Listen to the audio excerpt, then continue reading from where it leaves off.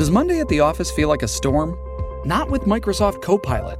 That feeling when Copilot gets everyone up to speed instantly? It's sunny again. When Copilot simplifies complex data so your teams can act, that sun's shining on a beach.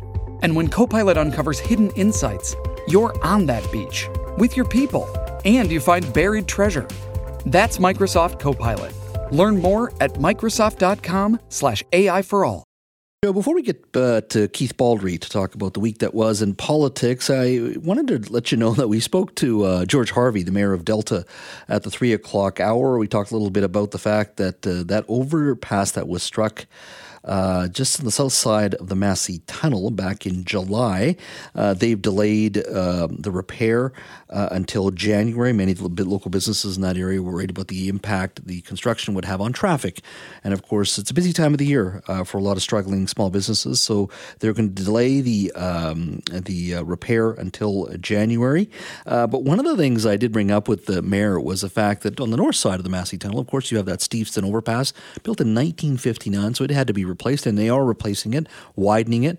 And of course, that's part of the broader tunnel construction and revamping the Massey crossing there. But I did say, wouldn't it have been better if that overpass on the south side, which is also an older overpass, and there's a significant growing population in South Delta as well, why not just replace that whole overpass with something new? Take a listen to his comments. Well, the unfortunate thing is it's too bad that the dump truck that hit it didn't hit it a little harder, because it was almost so bad that they were going to have to replace it. But now they've decided that they have the ability, after all the engineering work that's been on it, to just repair it. So my question to you for our buzz lines is, do you think we just should replace that overpass? I guess you can fix it, but it does need to be replaced. It needs to be widened. Call me on the buzz line, 604-331-2899. That's 604-331-2899, or email me, jazz@cknw.com. And of course, the other buzz line question of the day is, how much are you willing to pay for Taylor Swift tickets? StubHub had tickets up to $10,000 each for the BC Place concert. One, I think it was SeatGeek, up to $20,000 for one ticket to Taylor Swift.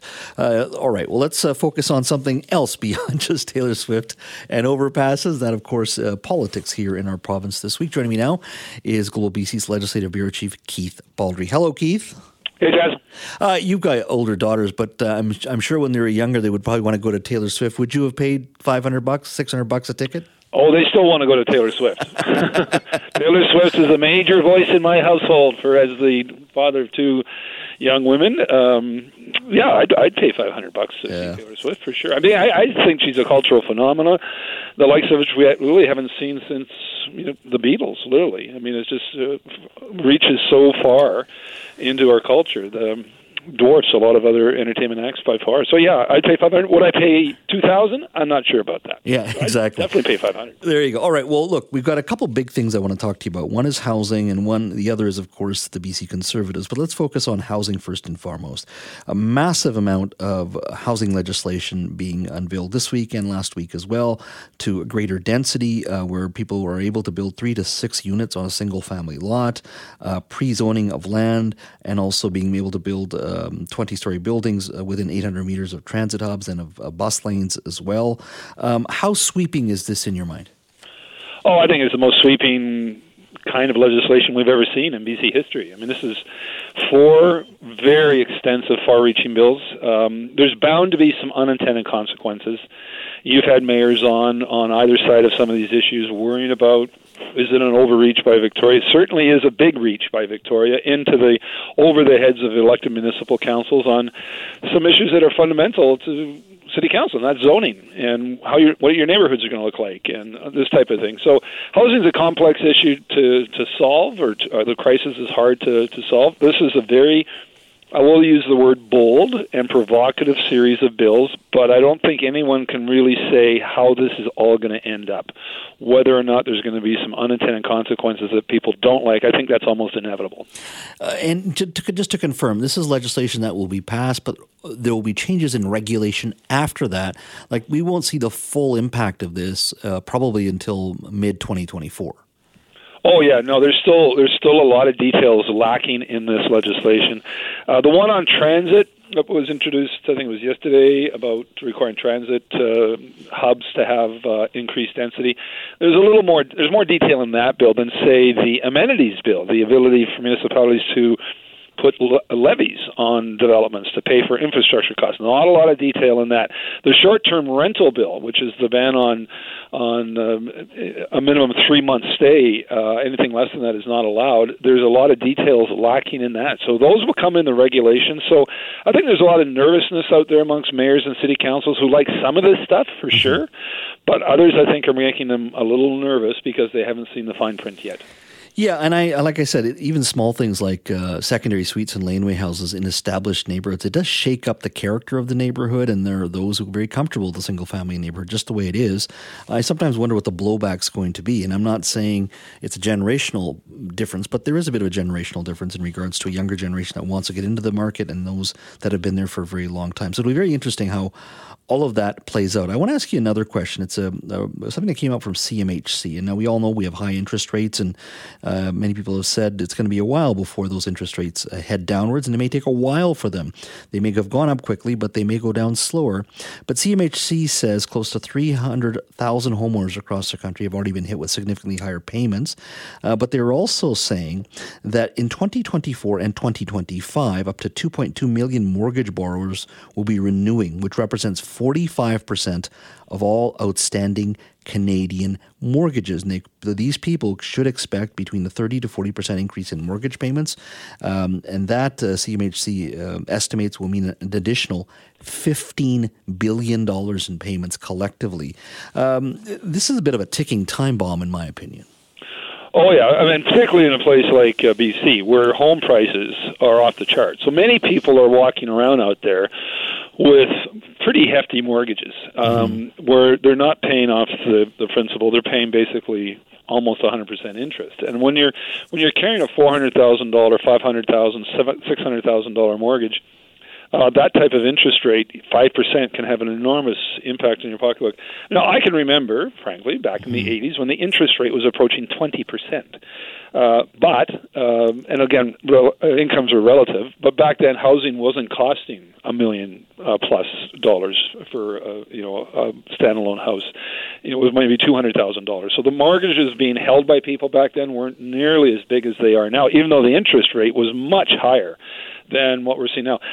We bought our house, my wife and I bought our house here in Victoria 30 years ago, and our interest rate was 7%, which is higher than what people are looking at today. But that was more affordable because we didn't have to buy a $1 million, $1.5 million property. Back then, housing prices were around $200,000, $250,000.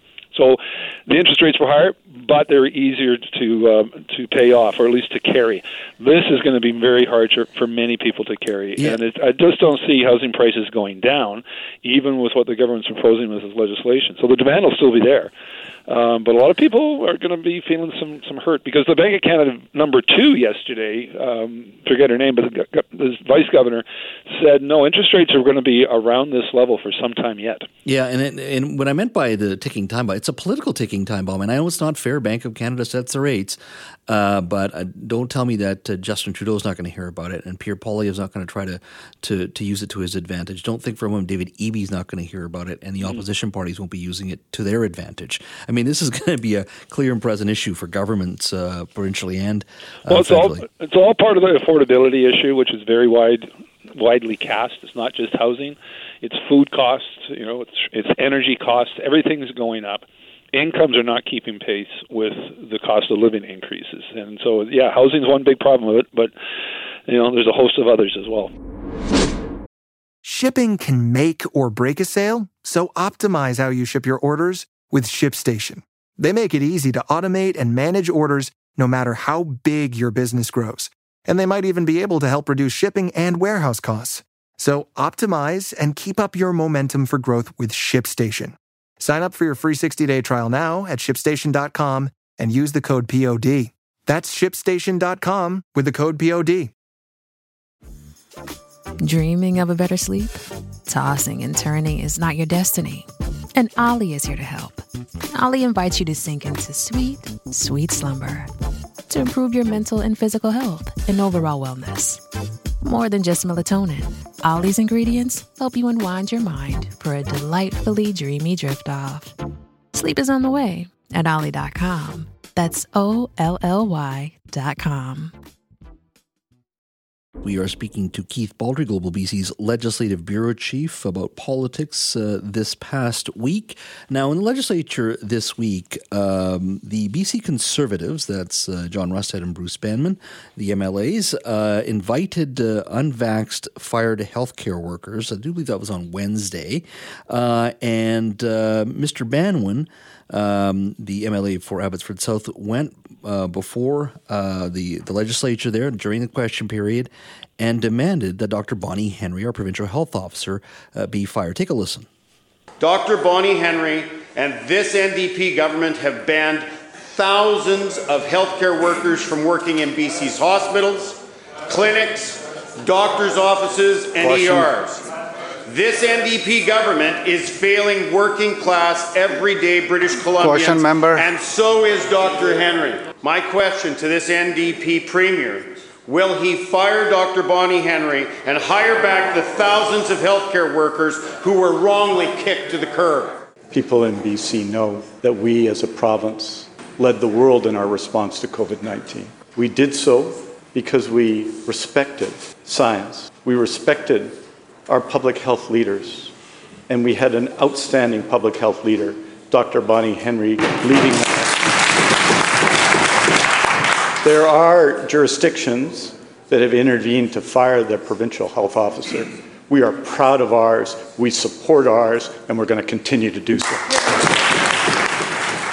That was the exchange on Wednesday. Keith, I mean, I think Adrian Dix articulated it well. We've done well in regards to our fight against COVID. Have we been perfect as a healthcare system? Probably not.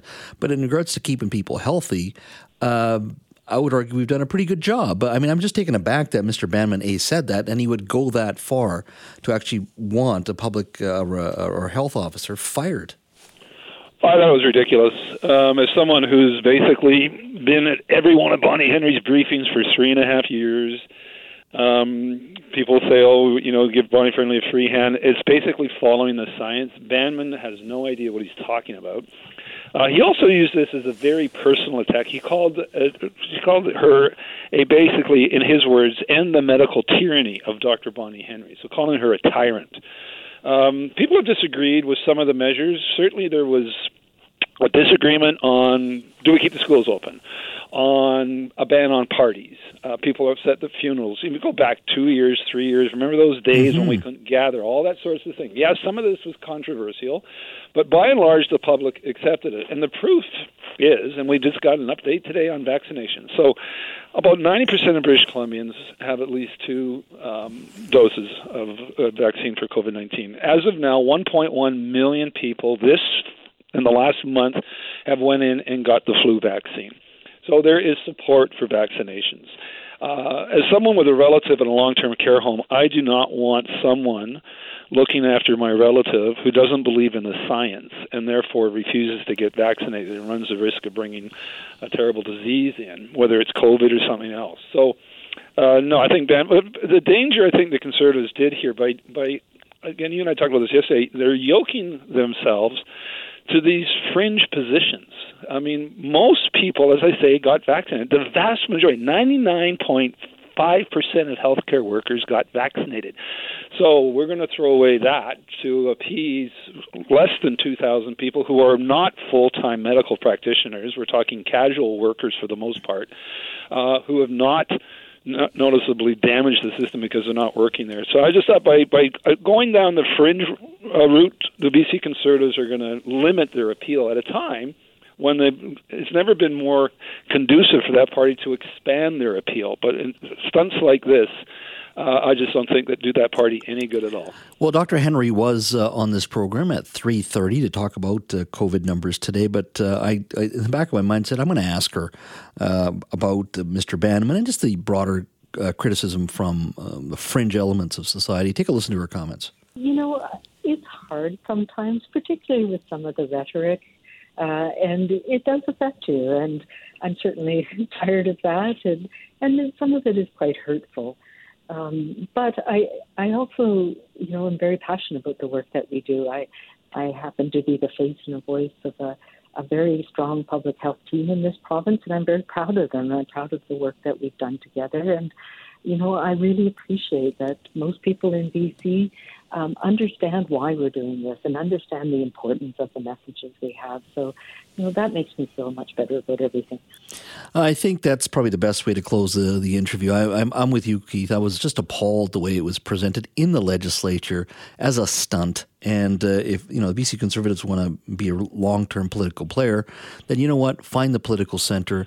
And this fringe stuff is just. And one of the saddest comments, and I see Dr. Bonnie Henry all the time down here, the legislature, she still needs and requires an RCMP security escort because of the threat she gets. So that's where some of this mentality is coming from. Unbelievable. Keith, thank you so much for your time. Have a a wonderful weekend.